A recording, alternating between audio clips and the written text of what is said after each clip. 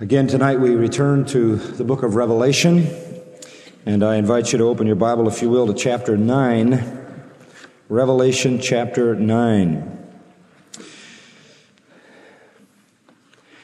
And we're looking at verses 13 through 21 in this tremendous book,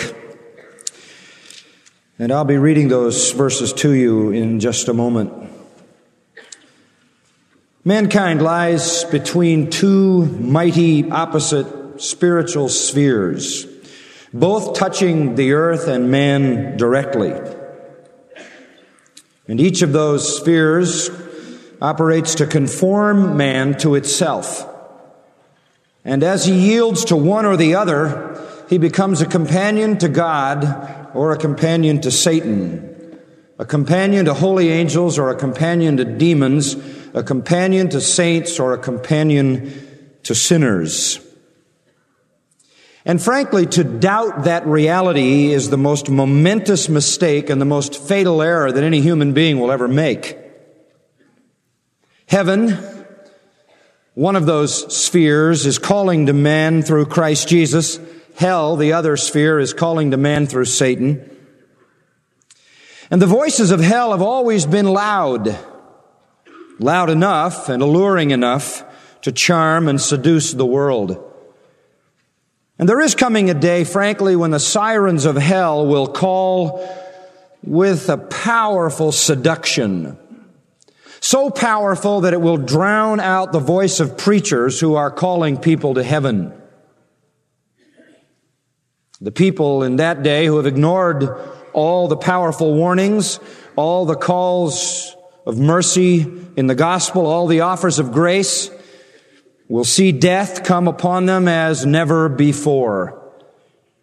Judgment fierce and indestructible, and in the midst of it, they will not repent.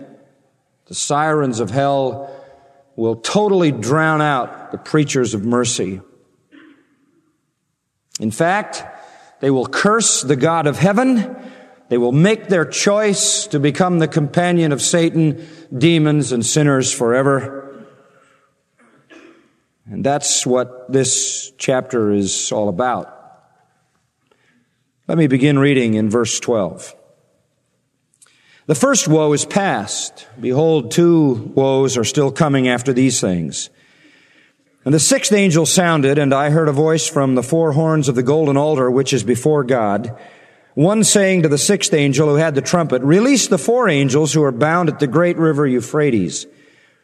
And the four angels who had been prepared for the hour and day and month and year were released so that they might kill a third of mankind.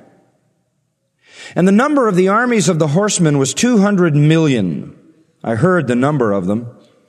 And this is how I saw in the vision the horses and those who sat on them. The riders had breastplates the color of fire and of hyacinth and of brimstone. And the heads of the horses are like the heads of lions, and out of their mouths proceed fire and smoke and brimstone. A third of mankind was killed by these three plagues, by the fire and the smoke and the brimstone which proceeded out of their mouths. For the power of the horses is in their mouths and in their tails, for their tails are like serpents and have heads, and with them they do harm. And the rest of mankind who were not killed by these plagues did not repent of the works of their hands, so as not to worship demons and the idols of gold and of silver and of brass and of stone and of wood, which can neither see nor hear nor walk. And they did not repent of their murders, nor of their sorceries, nor of their immorality, nor of their thefts. Here you have the blowing of the sixth trumpet, and in the blowing of the sixth trumpet you have another demon attack, such as in the blowing of the fifth trumpet, recorded in verses 1 to 11 of the same chapter. Now remember, we are in a 7-year period in the future after the rapture of the church called the time of the tribulation. We are in the latter half of that period called the Great Tribulation. The tribulation time is unfolding for us in 7-sealed manner. There is a scroll which records the takeover of the earth by its rightful ruler, Christ. Each phase of that takeover is revealed as the next of 7 seals is broken. The 7th seal has been broken. And upon the breaking of the 7th seal, it reveals 7 trumpet judgments. We are moving toward the end of that latter half of the 7 years, and we are already at trumpet number 6. There is only one more trumpet to blow, and that trumpet contains 7 bowl judgments, which are rapid fire. So we're nearing the end. We are in the 7th seal. The book is fully open. We are in the 6th trumpet, near the last trumpet, which encompasses the 7 bowl judgments described in chapter 16. And when the final bowl is poured out to end the 7th trumpet, which is the consummation of the 7th seal, then the Lord Jesus arrives to set up His glorious kingdom on earth, the millennial kingdom.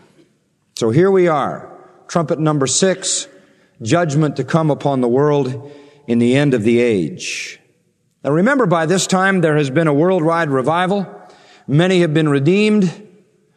Many of the redeemed have been slaughtered, and they're already in heaven, a multitude too vast to number, revealed to us in chapter 7. Some of them are still on earth, and they'll survive all of this. The Lord will protect them through the slaughter and the judgment, and they will enter into the kingdom in their physical bodies. So there are believers all over the earth. Israel is going to come to repentance and look on Him whom they've pierced, and some of them will as well, of course, become preachers, namely the 144,000 and many others, and they will be used by God to preach the gospel across the earth. It is in that scene that the 7th seal reveals the 7 trumpets, and we find ourselves at trumpet number 6. The 5th trumpet, according to verse 12, was the first of 3 woes. You remember the first 4 trumpets had to do with judgment. Judgment, it's described for us in chapter 8. Judgment on the land, and judgment on the sea, and judgment on the fresh water, and judgment on the sky. The created universe is judged. The physical universe is judged. But the last 3 trumpets are called woes because they are more frightening judgments, more fearsome judgments. The 5th one involved a demon horde coming out of the pit and running rampant over the earth and tormenting men to the point where they wished they could die, but they couldn't, and so they had to endure the torment for 5 months, demonic torment. And now we come to the 2nd of those woes, and we read about it in verse 13. Let's look at it. And the 6th angel sounded. Now, if you go back to verse 2 of chapter 8, you see there the 7 angels standing before God. They are angels accustomed to being in the presence of God. They have 7 trumpets ready to go. 5 have been blown. Now back to verse 13. The 6th angel sounded, and I heard a voice from the 4 horns of the golden altar which is before God. One saying to the 6th angel who had the trumpet, release the 4 angels who are bound at the great river Euphrates. Now, the first point that I want to direct you to in the unfolding of this scene is the release of the demons. The release of the demons. The 6th angel sounds his trumpet. 5 have already sounded. The judgments are inconceivable up to now, and they will get worse. God is judging man with a final flurry of judgment called the day of the Lord. Land, plants, animal, sea, fresh water, sky, and you remember even terrifying demonic pollution has already fallen upon the earth. Hell has already opened up and belched out, as it were, millions of captive demons who had been bound there. And here comes some more to be released. Now, the voice that follows the 6th angel sounding comes from the 4 horns of the golden altar which is before God. I need to spend a moment on this to give you some understanding of it. I heard a voice. In the Greek text, it's one voice. A solitary singular voice is emphasized. Perhaps it's the voice of the Lamb. After all, He is executing this takeover. It's time for Him to give His order. Time for Him to speak and to judge. The voice is not identified, but the location from which it comes is identified, and that tells us the Holy Spirit is laying emphasis there. Notice that it comes from one of the four horns of the golden altar, which is before God. Now, John had already seen this altar back in chapter 6. You remember in 6:9-11 that there was an altar, and underneath the altar there were souls praying for vengeance. They were the souls of martyred believers who had been killed during the tribulation time, and they were underneath this altar, and they were pleading for vengeance. And at the time we studied that, I told you that was a heavenly counterpart to the altar of incense, which is the altar symbolizing prayer or petition. In Old Testament times, the altar of incense was where prayers for mercy arose. Now it's become an altar of intercession where prayers of vengeance arise. Originally a place where people of God would go symbolically as the priest took in the incense, and they would there symbolically have the pleading for mercy. But already we can see that pleadings from that once known as an altar of mercy have become pleadings for vengeance. Again, in chapter 8, we see that same altar, and an angel at that altar filling up his censer with the fiery incense, according to chapter 8, verse 5, hurls that to the earth. And now we see that the golden altar, which once was where you pled for mercy, became an altar of vengeance, where you plead for vengeance. And now not only an altar of vengeance, but actually an altar of judgment. Because when the angel throws the fiery coals from the altar, peals of thunder and sounds and flashes of lightning and an earthquake take place. So the altar is very, very important as it begins to unfold in its meaning. This would be a visionary replica that John sees, a heavenly replica of the golden altar of incense described in Exodus chapter 30. We don't have the time to go through all of the details, but I think it would be helpful just listen to what it says in Exodus 30 about the original altar of incense that God prescribed to be placed within the tabernacle. You shall make an altar as a place for burning incense. You will make it of acacia wood. And then he gives its dimensions, and it'll have horns, little protrusions on the corners which stick up, probably really decorative more than anything, giving it a unique appearance. You'll overlay it with pure gold, its top and its sides all around, and its horns. There it is, the golden altar. Make a gold molding all around for it. 2 gold rings and so forth. Further prescriptions are given. And you shall put it, in verse 6, in front of the veil. Now remember, in the inner sanctum, the Holy of Holies, was the Ark of the Covenant. Immediately outside the Holy of Holies, outside the veil that separated men from God, where God was in the Holy of Holies, on the outside was a place called the Holy Place. Only a priest could go there. The priest could go into the Holy of Holies only once a year. He could go into the Holy Place every morning and every night. And right before the veil, right before the presence of God, this golden altar of incense was to be placed. Right in front of the veil that separated from the mercy seat, the Ark of the Testimony or the Ark of the Covenant. Then the priest was to go in there every morning and he was to burn incense, and then he was to go back every twilight and he was to burn incense again. And then verse 10 says, and Aaron shall make atonement on its horns once a year on the Day of Atonement. Once a year on the altar of incense, the high priest went in and put blood. Now what that was saying was that prayers can rise, prayers for mercy, pleadings to God for grace and blessing, but only on the basis of what? Sacrifice. Only do we have access to commune with God and any right to ask for mercy on the basis of blood sacrifice. The book of Hebrews puts it this way: Christ in his sacrifice has created a new and living way. Access to God. So there were 2 altars then in the ancient tabernacle and temple. One was the great altar outside in the courtyard. It was called the brazen altar or the altar of sacrifice, the altar for burnt offering. That is where the sacrificial animals were placed and consumed. That was the bloody place where atonement was made. And then on the basis of atonement, the priest would take coals from that altar and take them in and put them on the golden altar, put incense there, and prayers would rise, prayers for mercy and grace and blessing from God, who would grant that because sin had been atoned for.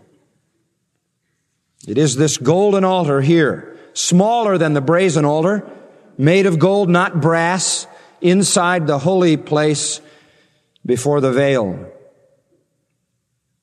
Now this gives us graphic insight into the fact that prayer and worship and communion with God, access to God, a right to plead your case was always connected to atonement, right? I mean, to make it simple, no person whose sins have not been atoned for has any access to God. Is that not true? Without sacrifice to cover sin, no communion with God is available. Sacrifice opens the way to God. So the work of the golden altar, the symbolic emphasis of the golden altar was predicated on the brazen altar. And once a year, to carry that symbolism fully out, the high priest on the Day of Atonement, Yom Kippur, would go into the altar which was golden and he would put blood on it. So it was an altar where prayers rose symbolically, prayers for forgiveness, mercy, based upon the fact that sins had been atoned for. So they always knew it as an altar of mercy. But now it has become an altar of vengeance and an altar of judgment. And here, unimaginable to the Jewish reader, a voice comes out of that very same altar.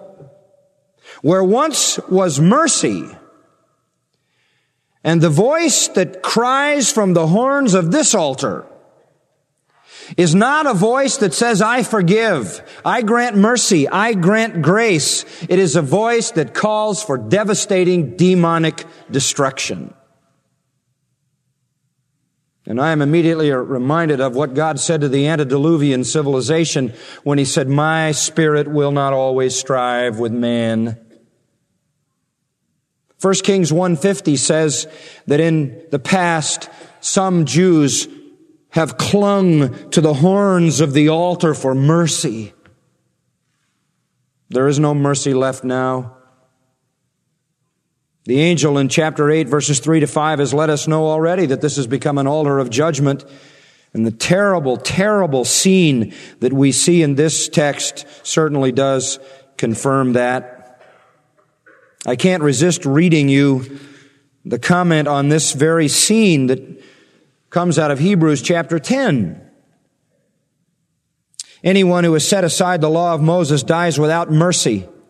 How much severer punishment do you think he will deserve who has trampled underfoot the Son of God and has regarded as unclean the blood of the covenant by which he was sanctified and has insulted the Spirit of grace? And everybody who has rejected Christ in this time period in the future up to this point will have done all of that. And then he says, vengeance is mine, I will repay, the Lord will judge his people. It is a terrifying thing to fall into the hands of the living God. This is the end of mercy, folks. This is when mercy is at its end. And so one says to the sixth angel, the one whose voice comes out of this altar, says to the sixth angel who had the trumpet, release the four angels who are bound at the great river Euphrates. Now this too is fascinating. Who are these four angels who are bound?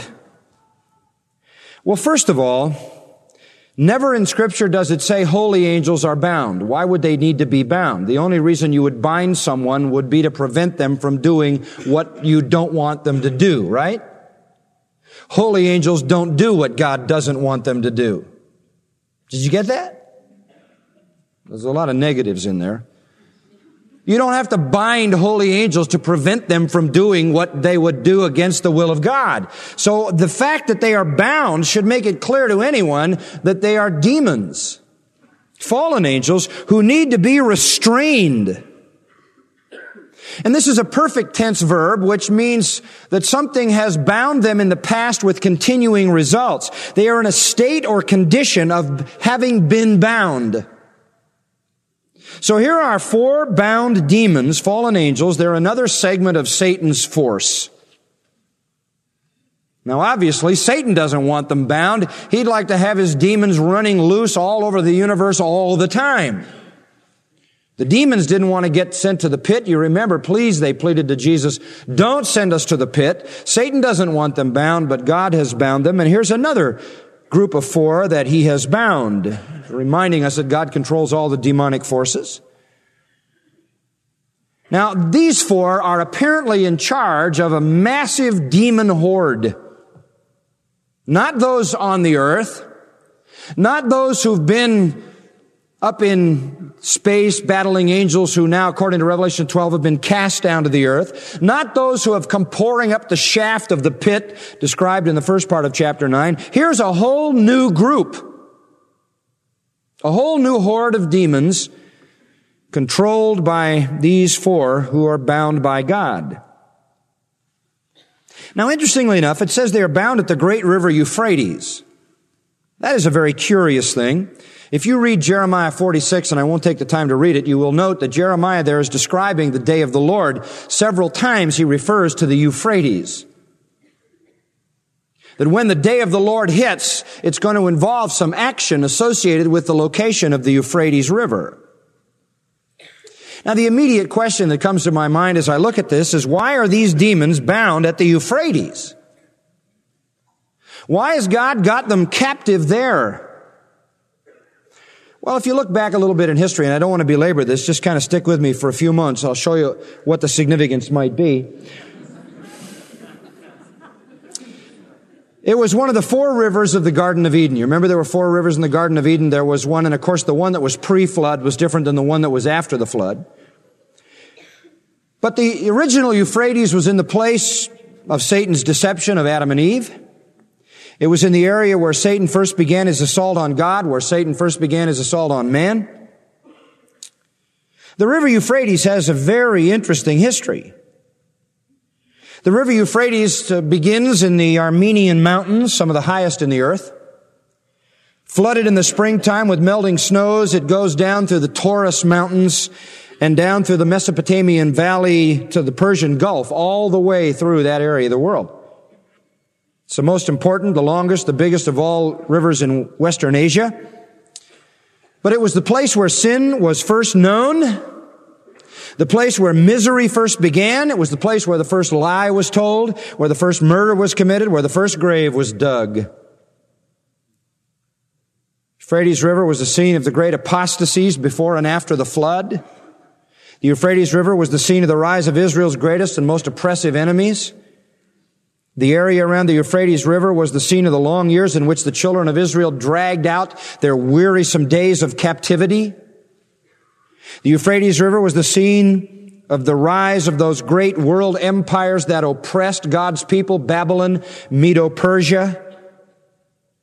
There in that place, 4 great, powerful demons, magnets of evil, are chained by God. And they have in their hands the power to do awful destruction, but God restrains them.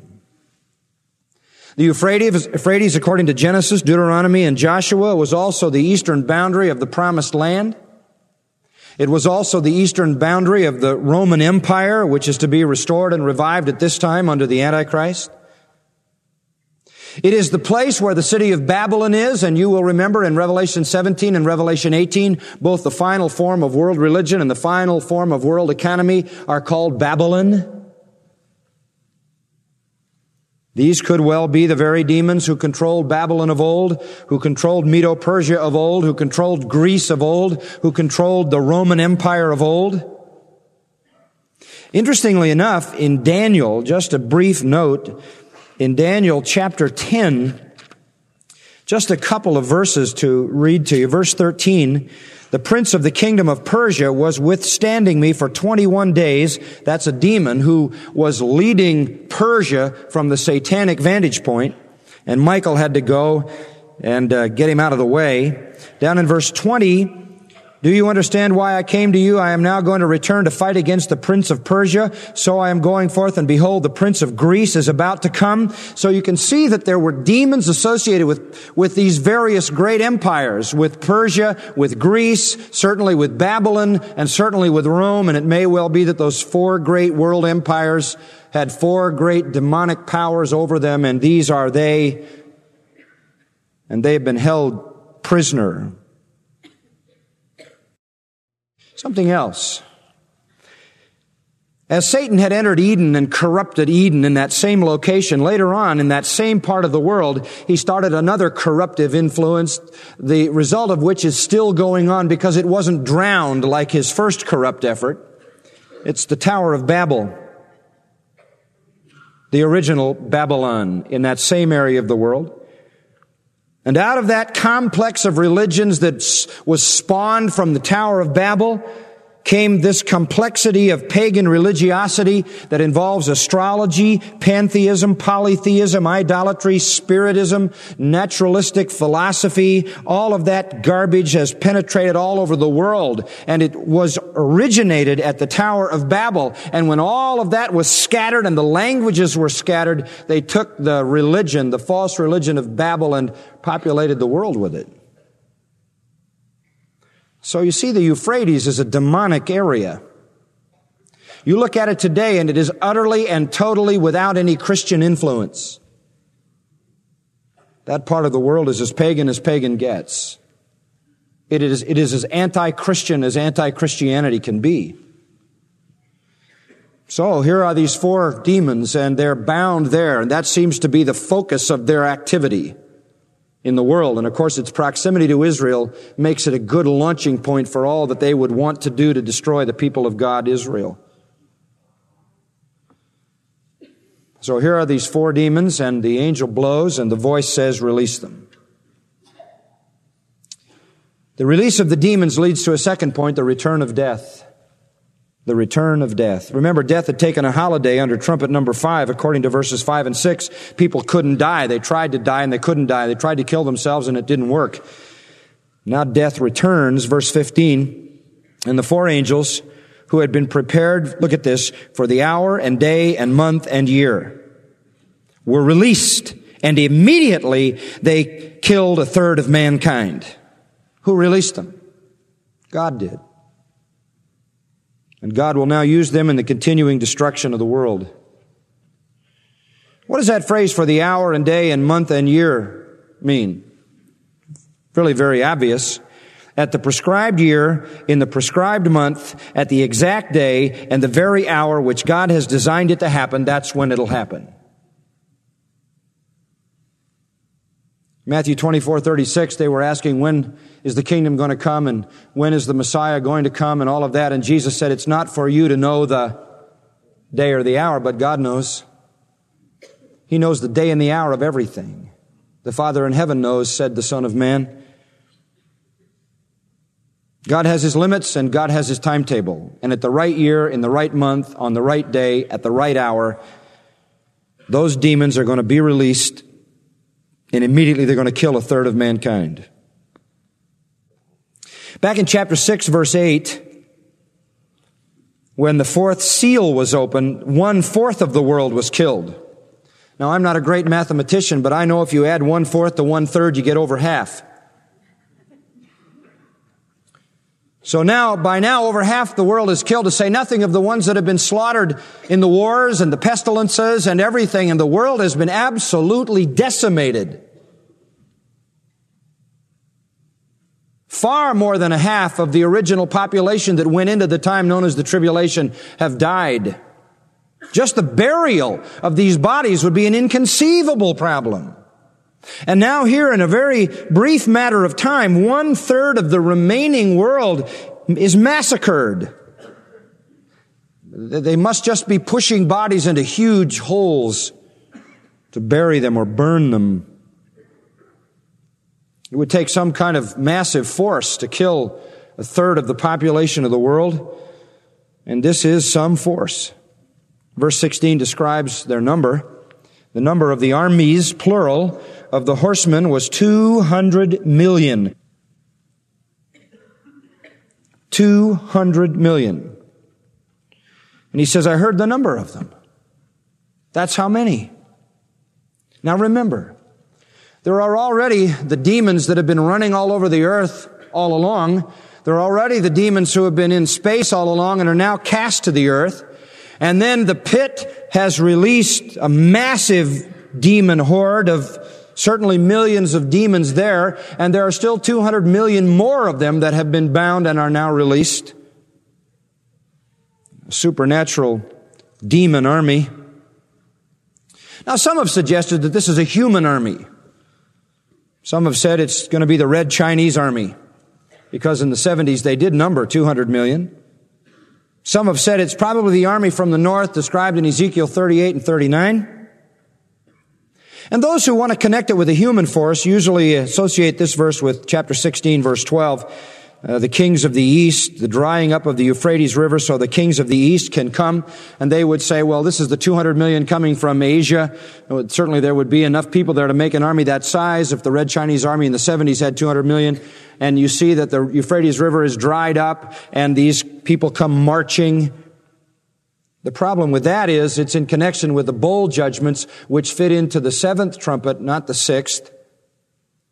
And it doesn't describe an army of 200 million anyway. It just says the kings of the east.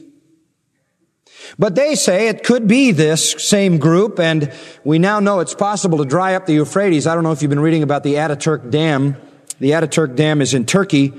One man can walk in and push one button and dry up the Euphrates, basically, taking it down 75 from its fullness to 75% down to just 25% of its normal flow, and do that rather simply. But I believe the sixth bowl judgment comes later, and we'll show you why as we move through the book, and looks at a different army, and that is the issue of Armageddon. And I don't see this as a human army. If this was a human army of men and women marching across the land, it would be pretty big. If it were just a mile wide, it would be 100 miles deep. That's a lot of people. And how could they march and kill a third of the world? I mean, how could they move across mountains and oceans and all of that? Those who see it as a human army, when they get into the description that we read in verse 17 and following, see those descriptions as descriptions of guns and helicopters and jet aircraft and tanks and rockets. The problem is he describes all of them like that. So it would have to be 200 million of those things. Those human weapons, human machines. The language, I think, is better understood of a demon force, particularly when it's connected to 4 demons who are being held back. So the cosmic war, the war of hell, is hitting the earth with all its force. And it's certainly going to appear as if hell is all over the world. Verse 17, this is how I saw in the vision the horses and those who sat on them. They had breastplates, and the colors, notice these, please. The colors were fire, hyacinth, and brimstone. Now, this is an amazing description. Fire, hyacinth, or jacinth, you could translate it either way. The color of fire is what? Red. The color of brimstone represents a sulfur gas. The color of it would be yellow, sulfuric gas. The color of hyacinth is anything from blue to black. The red of fire, the blue-black of burning smoke, and a yellow sulfur gas. The colors of hell. The colors of hell. The heads of the horses are like the heads of lions. That's descriptive language. In his vision, God has to represent to him the demons in some way that he can see them visually. The vision is of these lion-headed beings. That means fierce, strong, determined, stalking their victims to slaughter. And then he says, out of their mouths, verse 17 at the end, proceed fire and brimstone, fire and smoke and brimstone.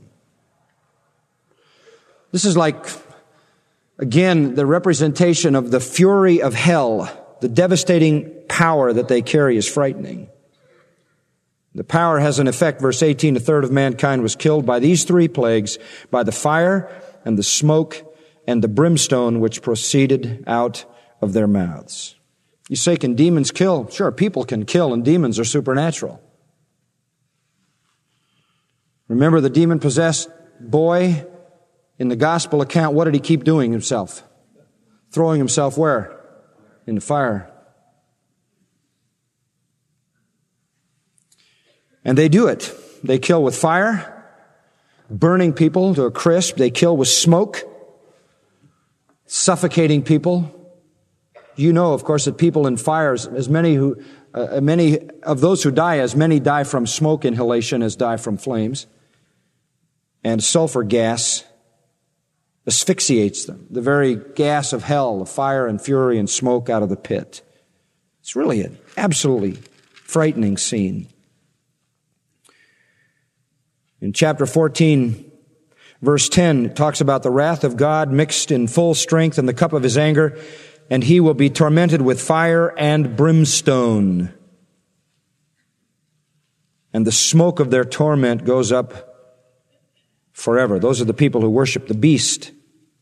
Over in chapter 19, verse 20, the beast, the false prophet, are thrown into the lake of fire, and what is it? It's fire which burns with brimstone. Chapter 20, verse 10, the devil who was deceived is thrown in the lake of fire and brimstone. Chapter 21, verse 8, the lake of fire that burns with fire and brimstone again, which is the second death. Burning, suffocating, and being asphyxiated with sulfur gas or gas of some kind. If that isn't enough, John has to add verse 19. The power of the horses is in their mouths. And then he adds a new component. And in their tails, they seem to create devastation in both directions. Their tails are like serpents and have heads, and with them they do harm. And again, remember, now this is a vision, this is imagery, and the Lord is representing to him their destructive power in some visualization. Horses, lions, serpents. Those are things that he can understand because they're devastating and destructive things, powerful things. Can't describe men.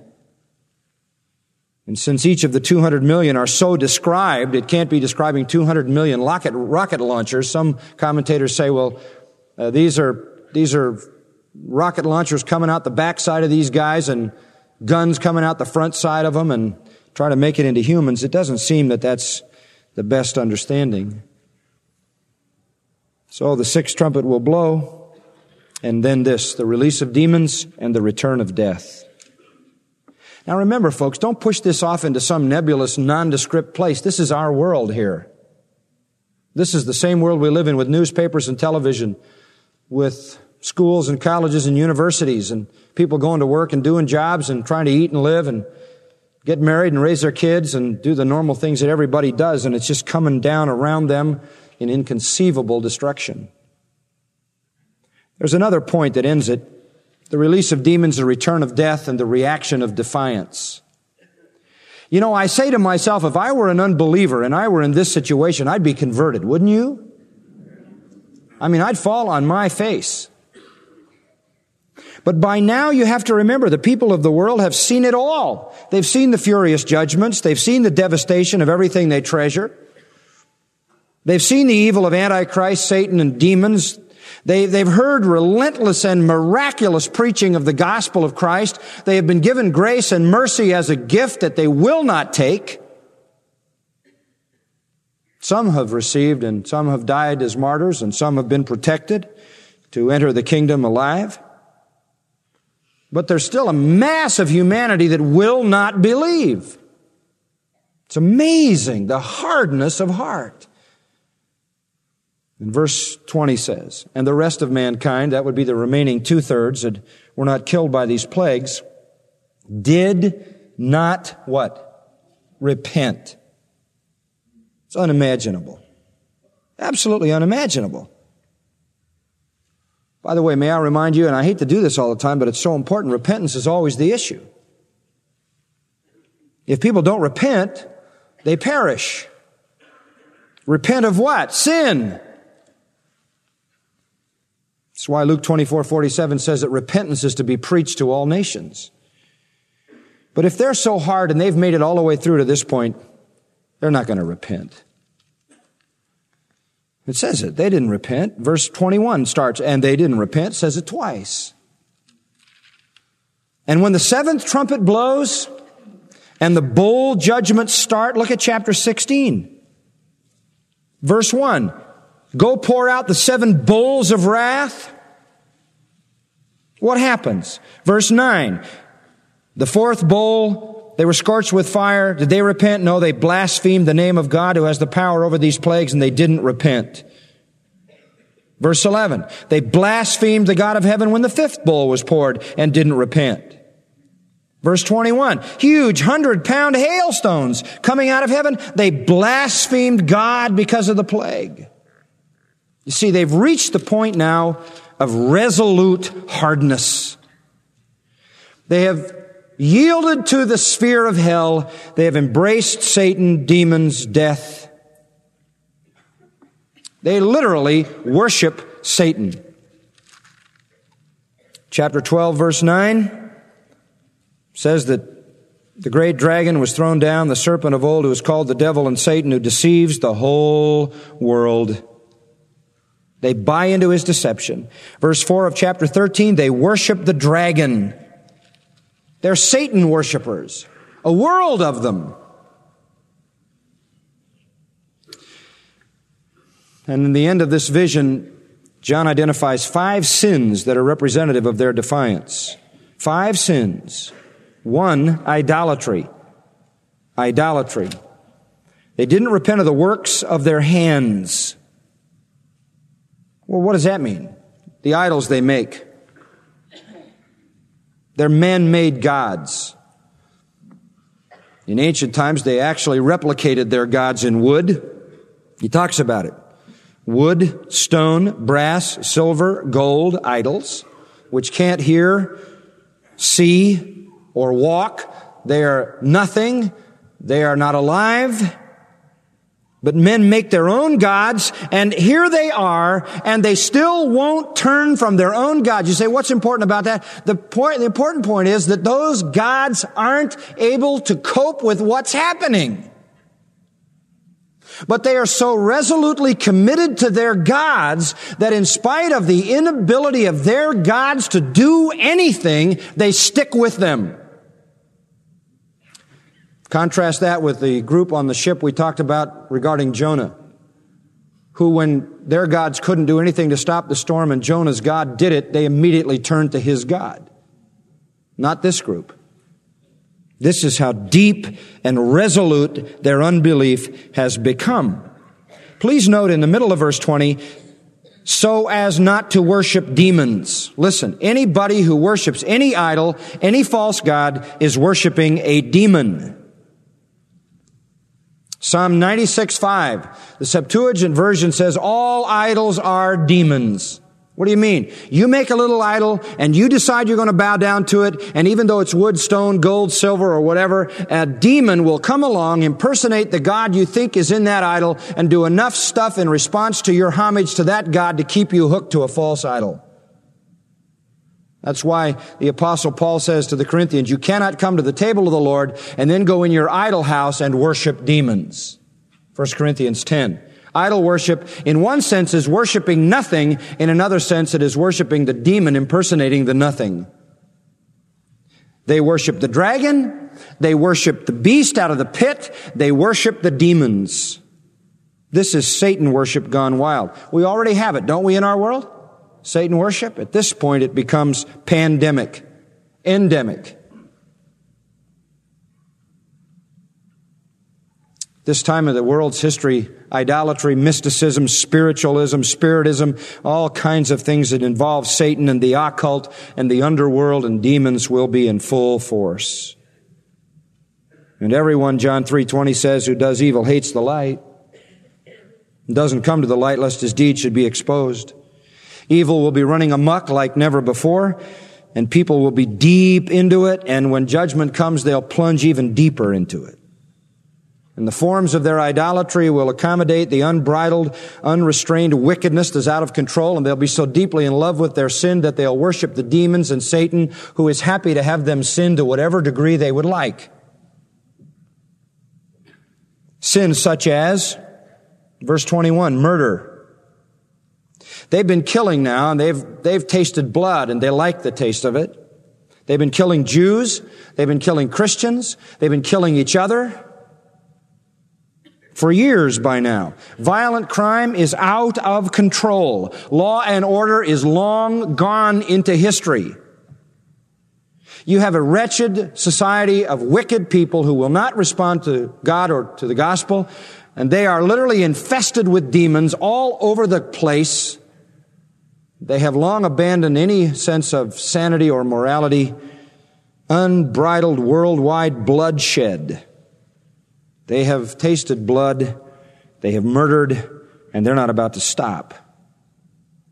And then he mentions sorceries. Interesting word in the Greek, pharmakeia, from which we get pharmacy, pharmaceutics, drugs. This is a word that is bigger than just drugs, although it literally could be translated druggings. Whatever it is that they use to dull their senses. Whatever it is that they use to induce their satanic worship. Whatever impure occultic practices they use to get in deep to their witchcraft. Drunkenness, drugs, seances, hypnotism, incantations, mystic mantras. Whatever induces their religious experience. Cavorting with mediums, spirits, and the deceptions of Satan. They're not about to let go of that.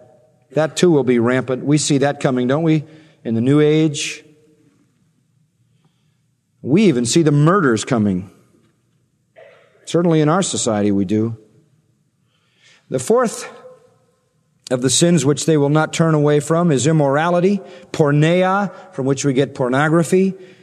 Sexual sin will go on unchecked. If you think homosexuality, rape, pedophilia, child molestation, and bestiality, lewdness, and fornication are going strong now, you couldn't even conceive of what they would be like then.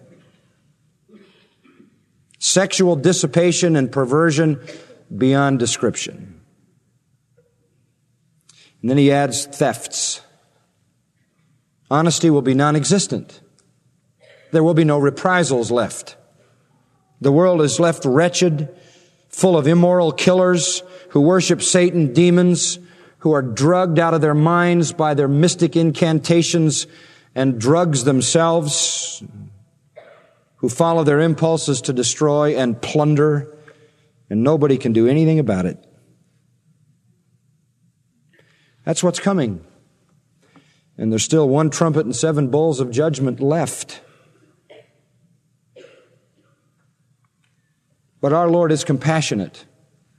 And the reason all these warnings are here is for us.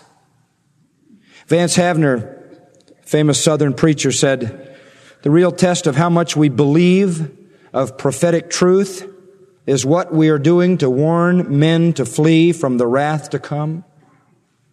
To believe the solemn truths of prophecy, he said, and then make our way complacently through a world of sin and shame is not merely unfortunate, it is criminal.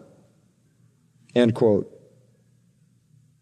Even God said, I take no pleasure in the death of the wicked, but rather that they turn from their ways and live. Turn from your evil ways. Why will you die? This, ladies and gentlemen, if nothing else, is a missionary mandate, is it not? We look in the eyes of a world headed for this. And as bad as it isn't as bad as hell itself. And though unbelievers may never experience this because they will die before it happens, they'll experience something far worse, if we could even imagine such a thing. He's right. It's not just unfortunate if we don't tell them, it's criminal.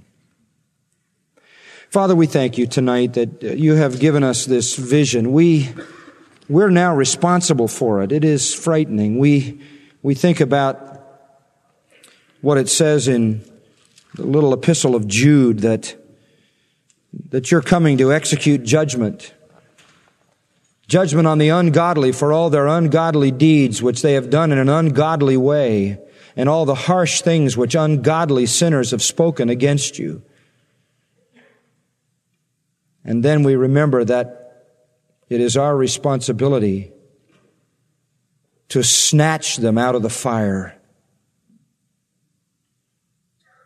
Lord, help us to do that before it's too late. For the sake of Christ we pray. Amen.